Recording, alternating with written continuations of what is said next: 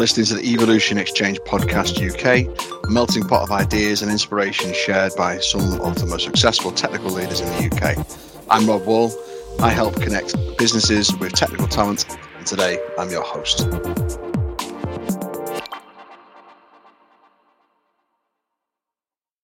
Welcome to another instalment of the Evolution Exchange Podcast. I'm joined today by Shakeel, Ahmad, Greg Cox, Andy Edwards, and Keith Price to discuss the cyber warfare mentality. Before we delve deeper into the topic, let's work our way around the room with some introductions. Shakeel, do you want to kick us off with a brief introduction? Yeah, thank you, Rob. My name is Shakeel Ahmad. I work as a VP Security Consulting for NTT. And in terms of my passion, cyber warfare thinking is my passion these days, because I've recently been engaged with an initiative where we are setting up a training institute, which is called Cyber Warfare Academy, basically. So apart from my day job, that is my passion as well, outside work. Thank you. Thanks, Shakeel. And Greg? Afternoon, everybody. Greg Cox, currently employed as the Head of Information Security for KPMG Consulting Services in the UK, but currently seconded out to Saudi Arabia. So writing, strangely enough, doing quite a bit on cyber warfare in an offensive and defensive capability for a large government client. Prior to that, 25 years in the military, looking after cyber and information assurance. Hello, Robert. Thank you for having me today. My name is Keith. I currently serve as the Chief Security Officer for a startup called Decipher Cyber. I've worked 30 years in tech, 20 of which centered around security, and my passion is building and developing teams to meet the security challenges of the future. Many thanks for having me. And finally, Andy? Cool. I'm the Group CISO at Butterfield Bank, which is a private bank. Before that, I've worked in cyber warfare for multiple defense companies and always worked as more to develop people team capabilities, but mostly currently in a defensive position, but more throughout my career has always been in the black hat scene. So fantastic. Oh.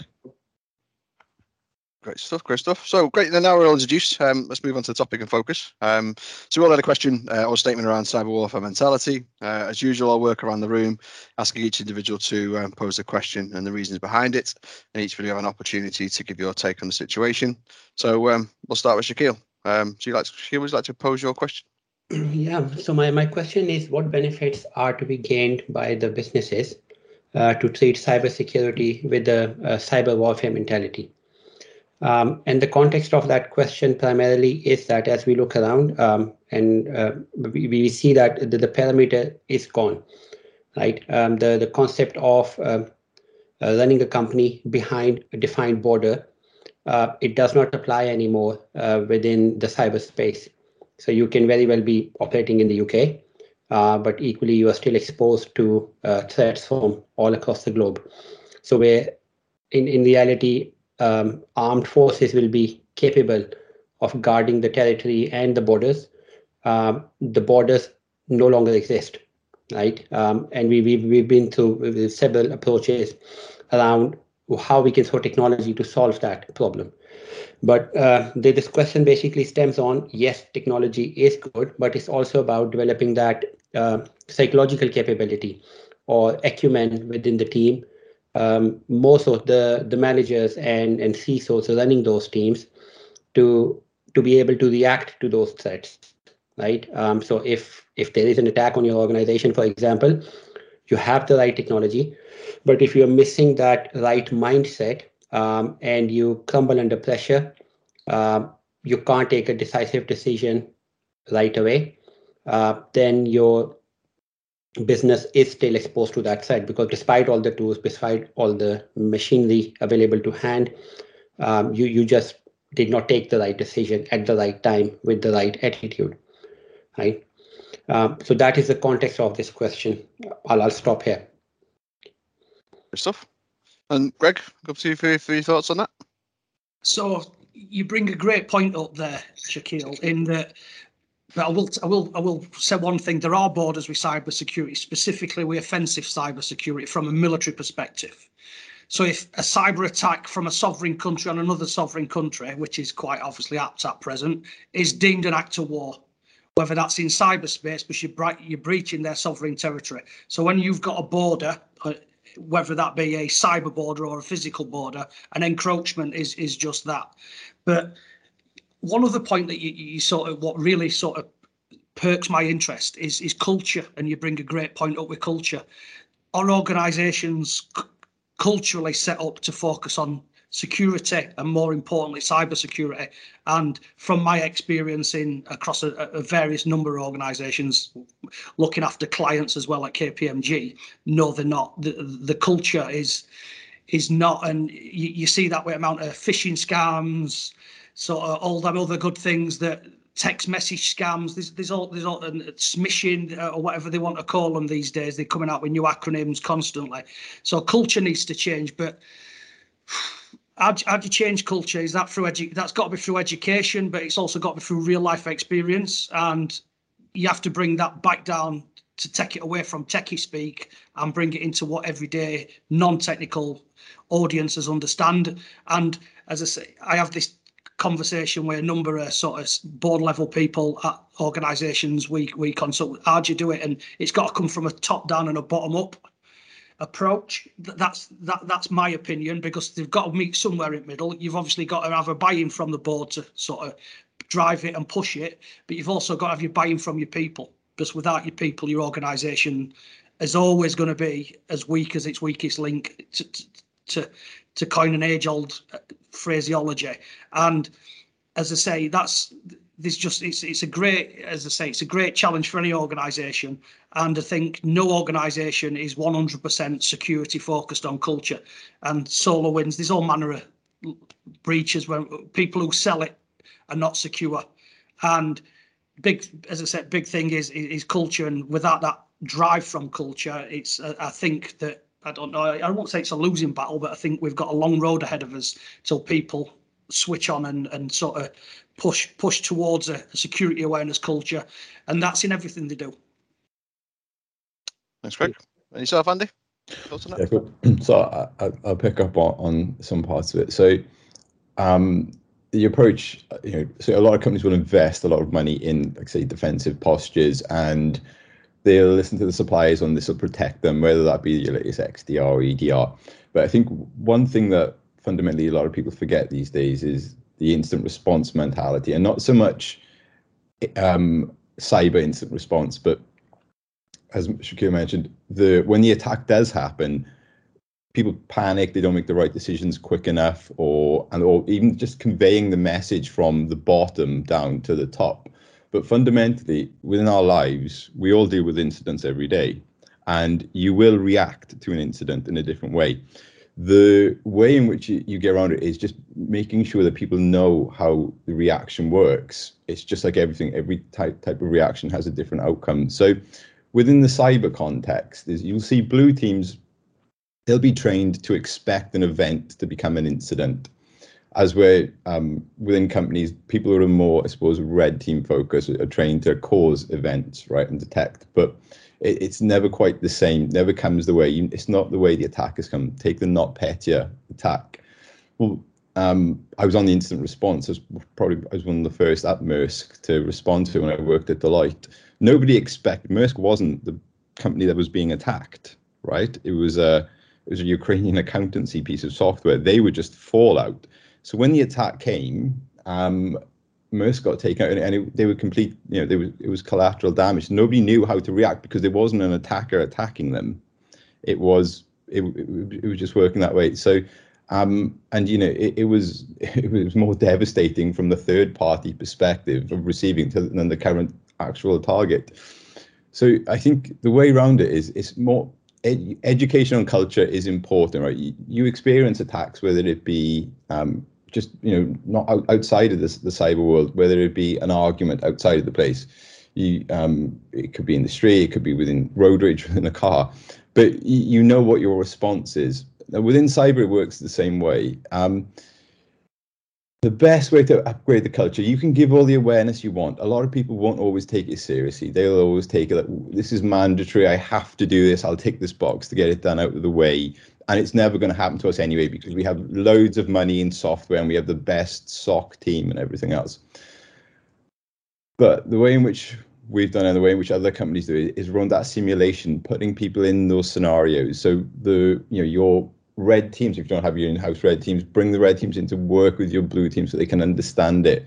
And then from the other level, work with the top level so they can see this is what this incident means to me. As an analyst, it means that I need to respond in this way. And because you learn the attacks from a board level perspective, you need to say, right, this is where we go with it. So whether it be going to legal, going to comms, going to DR, and at what point your responsibility falls in. The big part that makes incidents fail and why the culture gets bad is because everybody feels they have to get involved instantly, and it causes a state of panic.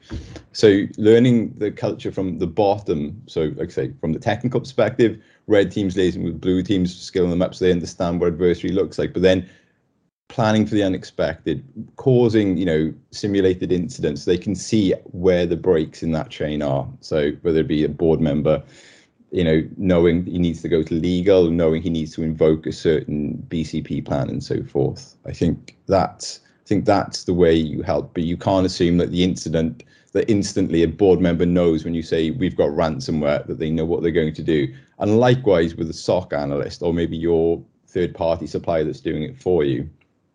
It's always, I think, if you always frame it around the controls you can activate at certain levels and who's responsible, I think that's the way you can overcome a lot of that. Okay, thanks, Andy. And Keith, have you joined us?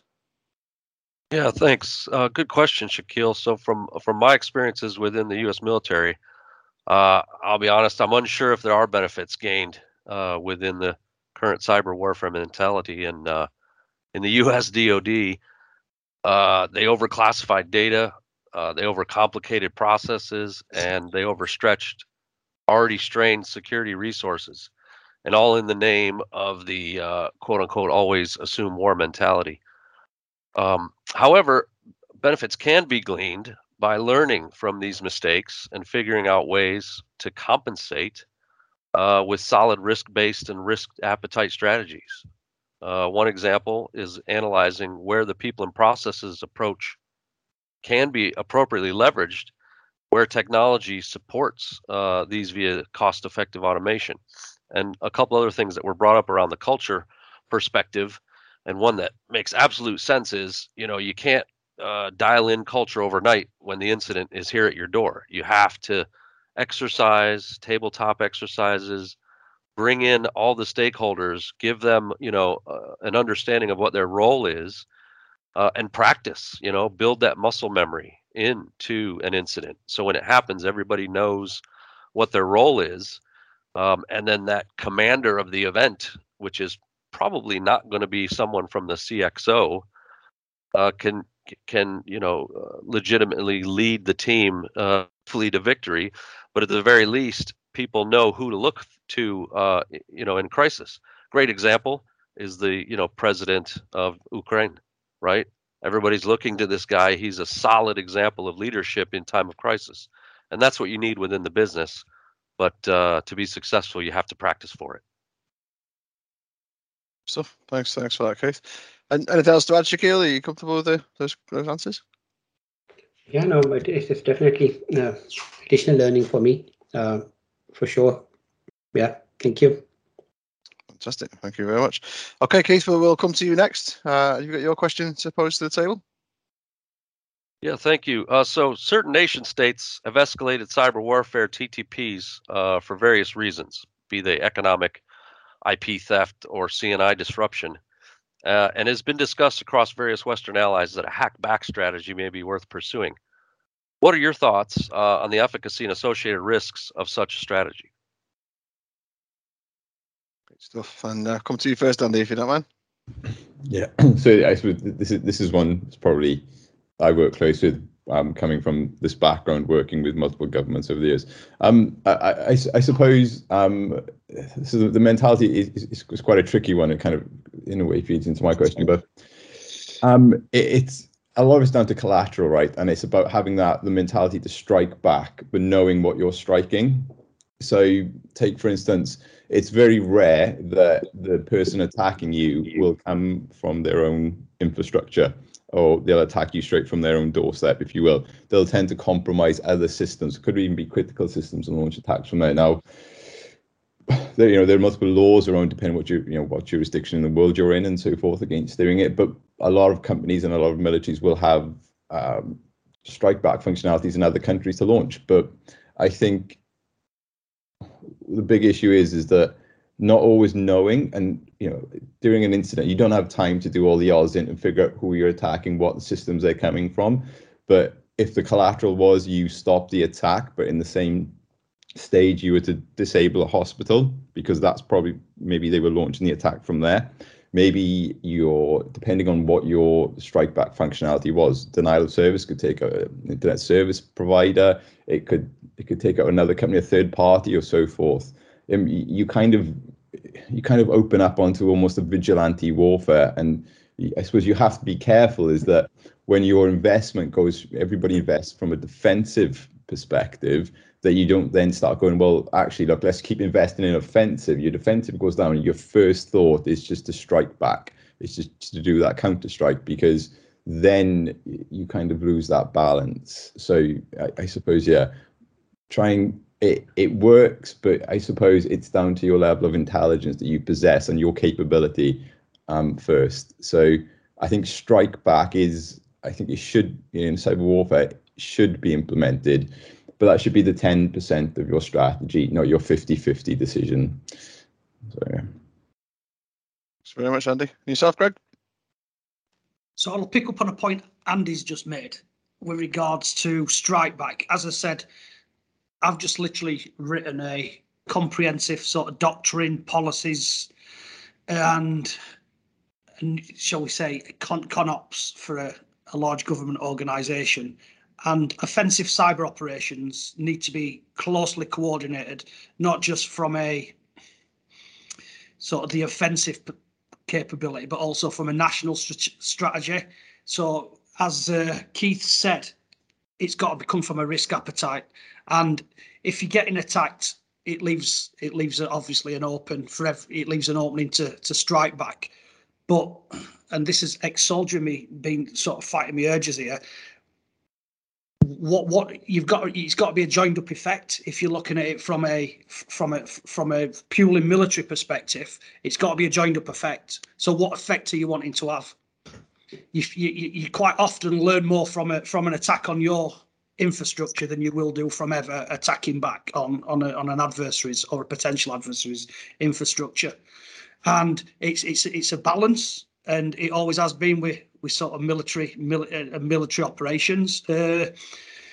Risk appetite. What is it? Who sets that risk? So looking from a national setting, that's got to come through your national defence strategy, your national security strategies, and that's got to come down from the top, from the government. And from a purely sort of offensive capability, as I've said already, as soon as you leave your own cyberspace, it is an act of war. And it's that finite balance that you've got to strike. And as I say, is there a right answer to this? I think we've got to be led by our politicians, and I hate saying that, but ultimately there's got to be leadership from the top. And this leads into my question, which obviously we'll come on to shortly. But I don't. What I'm gonna try. So NCSC, for instance, in UK, a very, very good organisation, and some of their sort of initiatives, some of their things are very, very good. But nowhere in their sort of piece does it mention offensive cyber, for obvious reasons. And as I say, and from a, shall we say, we'll use Russia because we know they're doing it. And other week before they actually invaded Ukraine, there was a coordinated attack on the UK energy sector, which didn't succeed, but they actually had a push at the UK energy sector. So what we don't, obviously we're not informed, plus we're not sat at National Cyber Security Centre and we're sort of national offensive team, what they did to obviously counteract that. I should think that there will have been some remediation action, but as I say, it's a murky world. Thank you very much, Greg. Yourself, Shakeel? Any thoughts? Yeah, I agree with Greg and Andy in the responses. Yeah, from that point of view, I do believe that hackback strategy should always be one of the options on the table. But the concerns are quite a lot for now for it to be a practical solution to what we are seeing across the globe. Like just building on what Andy said, that attribution is nearly impossible. No one is going to use their own infrastructure to attack you.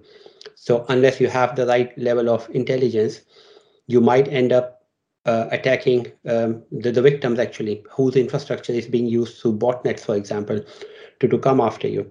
There are lots of security researchers. All this threat intel that we gather, most of that comes through security researchers.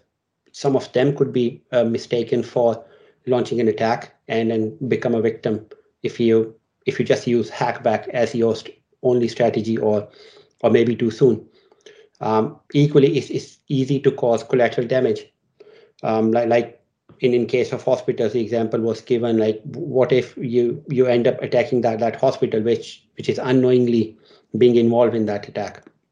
So those are the technical ramifications. But on the other side, coming to the politics, as Gregory mentioned, that we need to have a clear path of oversight. We need to understand when hackback could be an option that can be utilized. It cannot be decided on the whim. There has to be a framework put in place, which we don't have currently, right? And it definitely becomes responsibility of the government and maybe a joint effort between public sector and private sector and the defense sector for that matter, to make that call before actually triggering it.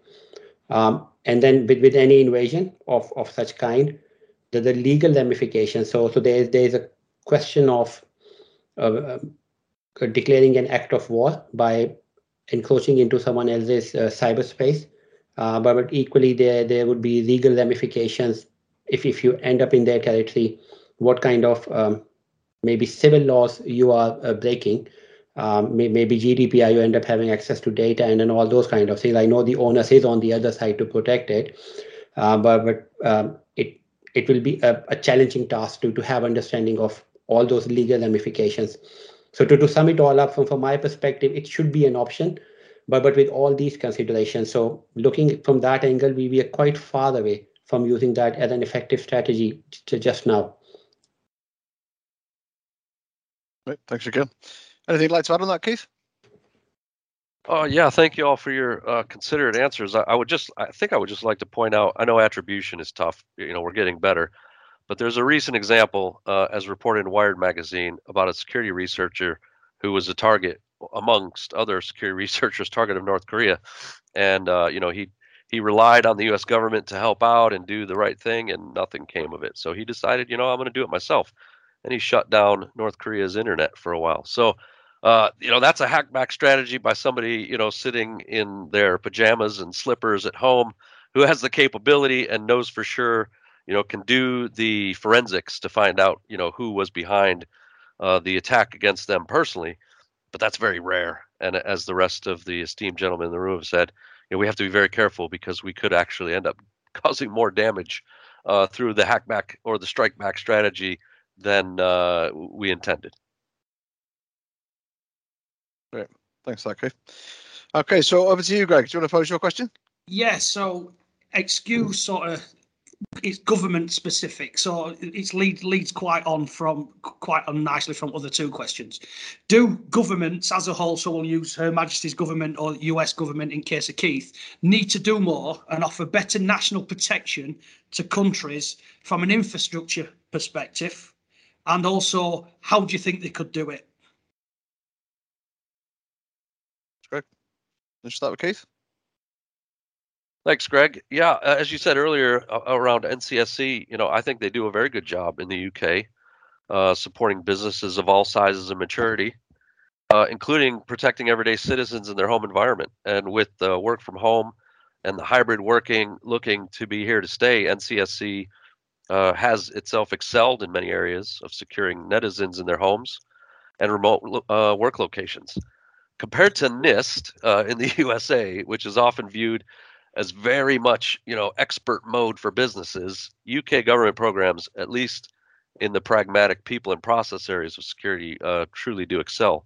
To your question, though, can governments do more? Of course. And I think, while HMG specifically is getting there, the U.S. government with the the adoption of the CISO agency, and really putting some funding into that agency, working with global partners.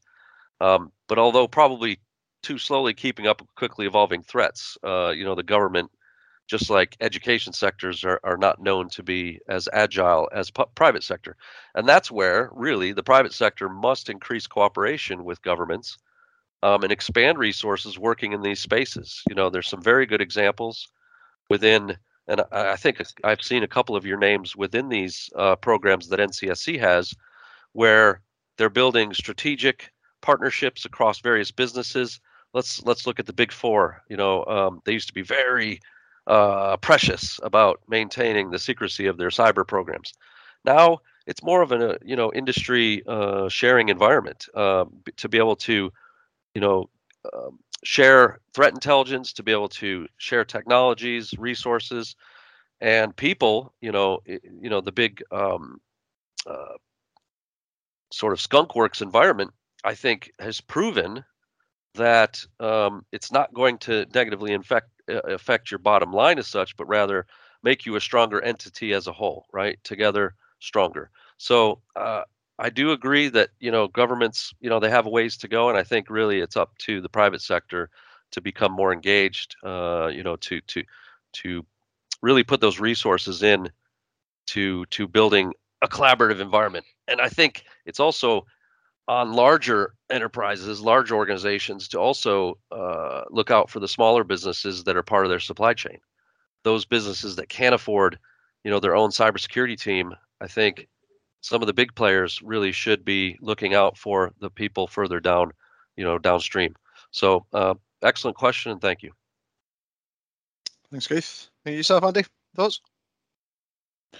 Yeah, a picture up from where Keith left off. Yeah, from the supply chain perspective, I agree. From the government perspective, I suppose more where they can help is more on the framework. You'll see a lot of the better technology and a lot of what they can do to help will come from the private sector rather than the government sector. Now, I think it's more that they rely more on the private sector than it should be us relying on them. For the simple reason is, I think most of us have already worked in government before, how long it takes to turn something around or to get anything done. Now, with the private sector, technologies advance quicker, approaches advance quicker, mostly because the money can be spent and moved quicker. So I think they could do more. Like I said, there's a lot of collaboration already. As already said, NCSC with the Business 100 and so forth. You put your analysts in there, you work, you share, you integrate. A lot of the big defense companies like BAE, they do quite a lot to scale up, but I'm not sure what, from a technical perspective at least, I think the government could open up more pathways, but from more of an approach and a funding perspective, I think they just need to collaborate a bit more on maybe critical national infrastructure and not always take the burden on themselves. Maybe work closely with companies there, because it's in the private sector. We can work with like bigger companies to create the next best technology or find the greatest intelligence. But fundamentally, when it comes to cyber warfare or it comes to the state of a fire sale, the key things they're going to look to take up first are communications, power, and so forth, right? They're not going to look to be stealing money from banks. They're not going to be looking denial of service against Microsoft, right? It's where we can help them more, I think, was where I would look. So I think from what the government could do more is collaborate more on that, because they're our supply chain. We rely on them to help with those resources and control them. So I think that's kind of the way I'd go with them. More collaboration around the CNI space. Great. Thanks, Andy. And yourself, Shakeel? Yeah, just to add to that, I think one aspect for the government to focus on could be also to make sure that their own members of the parliament and their public servants, they are up to speed onto the cyber threats and cyber awareness.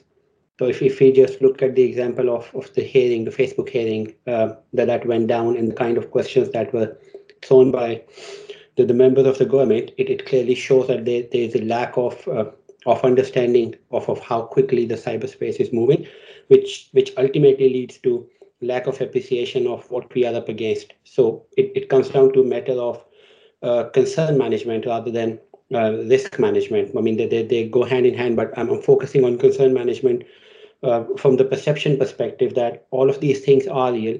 We have parallel lives, or we will soon have well-defined parallel lives in cyber, and government need to at least impart that level of understanding and knowledge to the people who run it. So that is one thing. The other aspect I can add to is probably the way governments can focus more in this area is by understanding which organizations are important for the economy, from like Andy said about CNI, but also from the economic perspective, from the hypothetical perspective. And I'm picking up words from Keith's question here, but just thinking recently about NVIDIA hack. That hack, if that goes through, we still don't know what has gone down there, but depending on the IP theft, it can be turning into a serious blow to the economy. So I think governments need to definitely look beyond CNI as well. CNI is extremely important, but also look at companies which play a major role in their economy, and one way or the other, they are connected with maintaining a good security posture for the nation. Good stuff. Thanks, Shakeel. Anything you'd like to add there, Gregory? So I've got one sub question, which leads on to everything you've said, which government are doing enough in a sort of framework, and so Cyber Essentials Plus, NIS frameworks for CNI providers. So it's more sort of a hypothetical question, and this is sort of this is just totally opinion. So military obviously protect their networks with high-grade cryptography. Do you think the government should make sort of more cryptography available to private and to private sector to allow that level of protection, but that'd have to be overseen in a sort of management level because of what's associated with it from an NCSC perspective.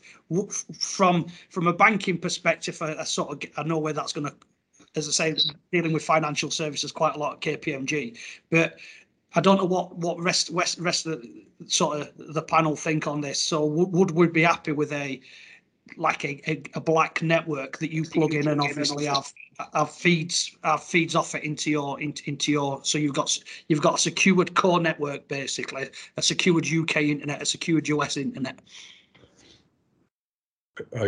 I suppose there's a problem in that too, right? So I mean, implementing high-grade networks, encrypted networks are great, and a lot of companies can move a bit quicker than the governments. But the problem is take from an insider risk perspective, when you've got a high-grade secure encrypted network, from an insider risk, how do you interrogate what's going on? So if you assume there's already a breach, right? So maybe it's an APT that's been sat in the network for 2 years, it was never detected, no threat hunter ever picked it up. At what stage then, I suppose, how would you find that what's going on? So you're into like a black core network, right? So you're talking like a black core, yeah? So all the dark infrastructure, so we plug in, that gives us our level of assurance, passing our data through and so forth. But any other member that's inside that, and I get, obviously, you all have your own keys, so you can't see each other's data, but at some stage, you're going to need to interrogate traffic to perform threat hunts to find all of that. So there will always be a point where that will be intercepted, downgraded, and looked in clear text. So you could have the highest grade encryption. The target just changes from, rather than targeting the in-transit data, targeting those points, and then the control of the trust around the people that operate those terminals. So that the interceptor check on the data coming in and out. You could kind of almost form a way in which you provided an anonymous access for a cyber weapon to target out and not quite knowing which direction it came from. Because then if you do know, then is the encryption really of much use? That leads on to another question, but I'm not going to go down that rabbit hole around vetting. I'd like to give To give a much shorter answer, from my time in the military, the one appliance in the data center that I would like to take a sledgehammer to was our encryptors. So my answer is no. Good stuff. Good stuff. Okay, finally, last over to you, Andy, for your question, if you don't mind. Okay, so it's kind of similar to the case, but it's slightly different. So, with the rise in offensive capabilities within companies, at what stage does the company consider moving from defensive posture to an offensive posture to combat advanced persistent threats? So, just to give the context on this side of it, so we all receive intelligence, and we know which an attack builds up before it becomes an incident. So you see a stage of events. Now, those events eventually mount up, and then an incident occurs. Now, you are defending against the event, the incident occurs, and now you're fighting the incident, so damage limitation. So, to make it differently, do you wait for an incident to occur before you strike back? It's just to make this at the highest level, and I've had these conversations with board members. If I say to all of you on this call, I'm going to come around your house tomorrow night, I'm going to try and break in, and when I break in, I'm going to beat you up. Are you going to wait for me to break through that door? Or are you going to try and stop me before I break through that door? And the same way in which, in that case, so when I say companies have an offensive, you do. Every blue teamer wants to be a red teamer. Everybody wants to be a hacker. So your blue teamers do learn to, as well as defend, they learn the attack techniques, and they learn whether you have in-house pen testers, in-house red teamers, or just some enthusiastic amateurs. Now, or maybe you have a third party, a call-off contract. Do you try and stop that event? Do you allow before it becomes a strike back? Because even when you've struck back, same as a nuclear deterrent, right? You wait for them to nuke you, and then you nuke them. Well, it's too late. Your country's is gone. So, in which case, do you begin that now? Obviously, with the efficacy around, if you've got the right intelligence and you've got the right capability to maybe block that. So, take the North Korea event that was happened. If they'd seen that as it was building up before it became an incident, if they'd stopped the internet then, would the incident have actually happened? It wouldn't have. It would have been stopped. So that's the question. Good stuff. Good stuff. Shakeel, you want to take you first? Yes, it's quite an interesting one, actually. But yeah, in my opinion, if you strike back, we were talking again. We are stepping into hackback strategy and into hackback domain, right? You need to be able to then launch a decent scale of attack to neutralize the actual threat, either before it happens or after it happens. I personally think it falls into the realms of discussion we have already had if you just focus on the hackback aspect of it. But the way I think the offensive security should be dealt with, it should not just focus on hackback.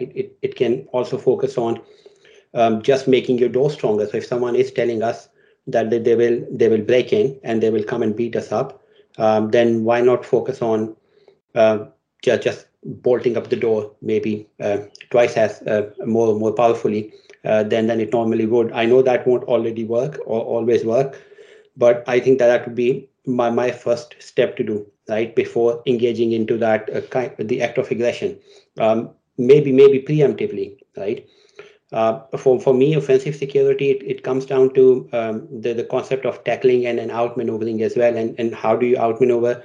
We can focus more on gaining the right level of threat intel, or use that threat intel to do proactive threat hunting.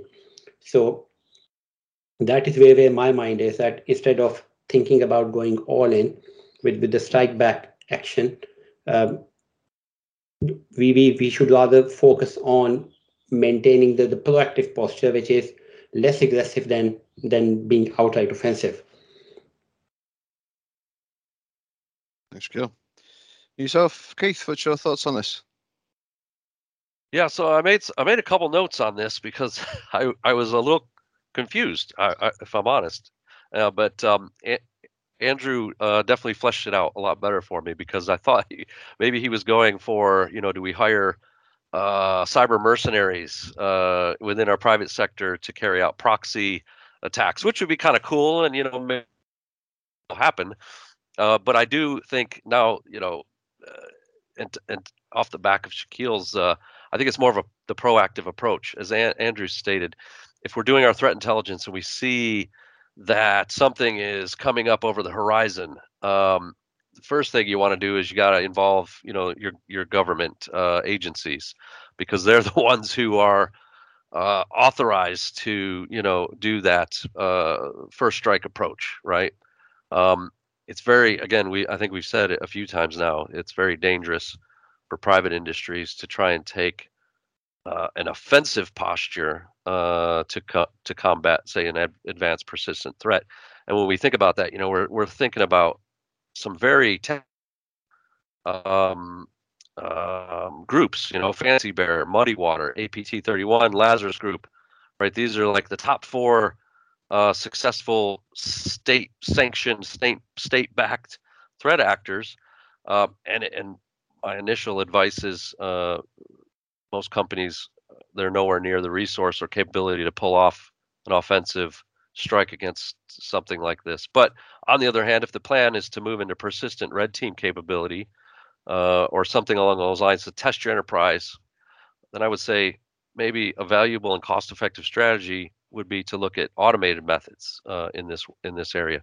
But it's a very difficult one. And Andrew's question is really, I like it because it stumped me, because it's something that a lot of private industries, like he said, they're talking about it. Why would you sit back and just wait for someone to come over, and punch you in the face? And it's almost like Shakeel says, we can barricade the door and we can put bars on the window. We can do these defense in depth strategies that we, we grew up with in the castle and moat defense, concentric circles.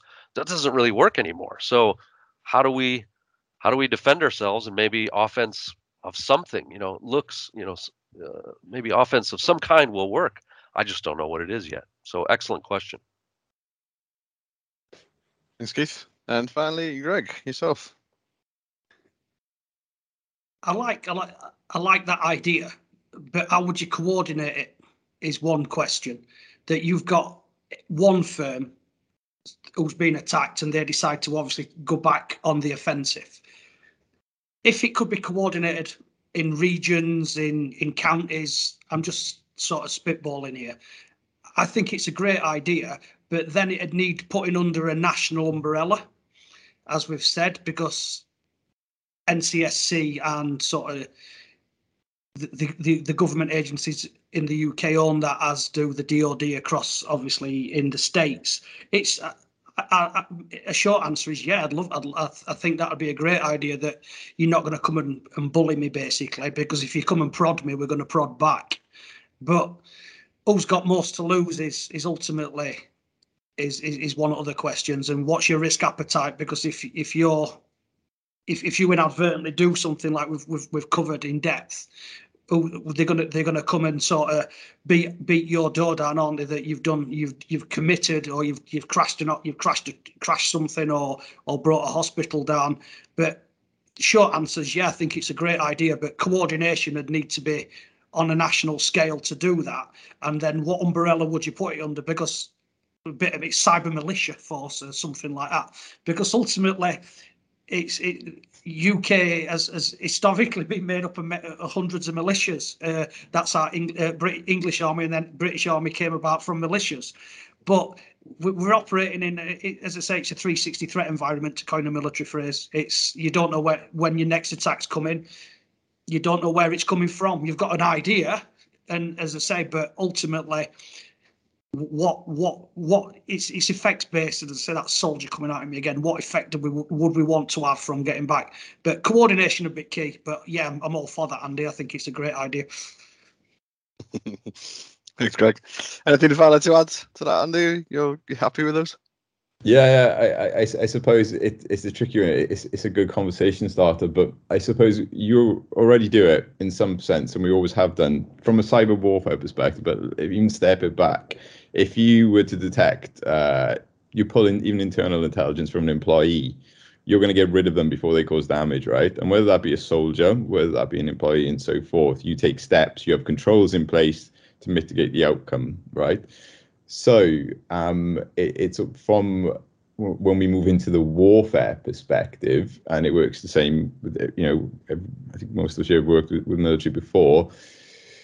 You use your intelligence and you take that risk-based approach, as Gregory said, as Keith said, and Shaq said, it's what is within your risk appetite, and especially with what's going on in the world right now, right? At what stage do you act, right? Do you act once it's happened? Do you act before it's happened? And when it comes to shoring up the door, as we were before, when we all had one internet connection and a DMZ and one firewall protecting us, or maybe 4 or 5 firewalls, now our entry points are members of staff. There are USB drives. There are cloud environments. There are multiple things, multiple doors to shore up, and all the time you're running around trying to secure all of them. So yeah, I mean, it's a good way to go. So it's not to almost say to condone doing it, but it's a way to think of, well, what else can we do? Almost like circuit breakers, like you would in an OT environment, probably to pick up on Rob's next podcast, but you can put protocol breaks in place at some stages, right? That just change the language, so then the attack is not anymore. Or maybe look at, I suppose, attack herding. So you all know the concept. You don't need to know where the attack's coming from or who's doing it, but then you can redirect in another angle, right? So sometimes even back at themselves. So just further things to think about, really. Well, thanks very much. And I mean, if there's any further comments on any of the things here, we can get this wrapped up. Is there any further comments? No, I just want to say thank you all very much. It's been a pleasure. Yeah, thank you very much, Keith. Well, so we'll leave it there. I mean, I think so. This has been Evolution's Exchange podcast. I want to take the opportunity to thank Shakeel, Greg, Andy, and Keith for providing their insights on the topic, and thank you for listening. If you'd like to get involved in any of our up and coming podcasts, reach out to me on LinkedIn or drop me an email at robert.wall@evolutionjobs.co.uk, and we'll see you next time.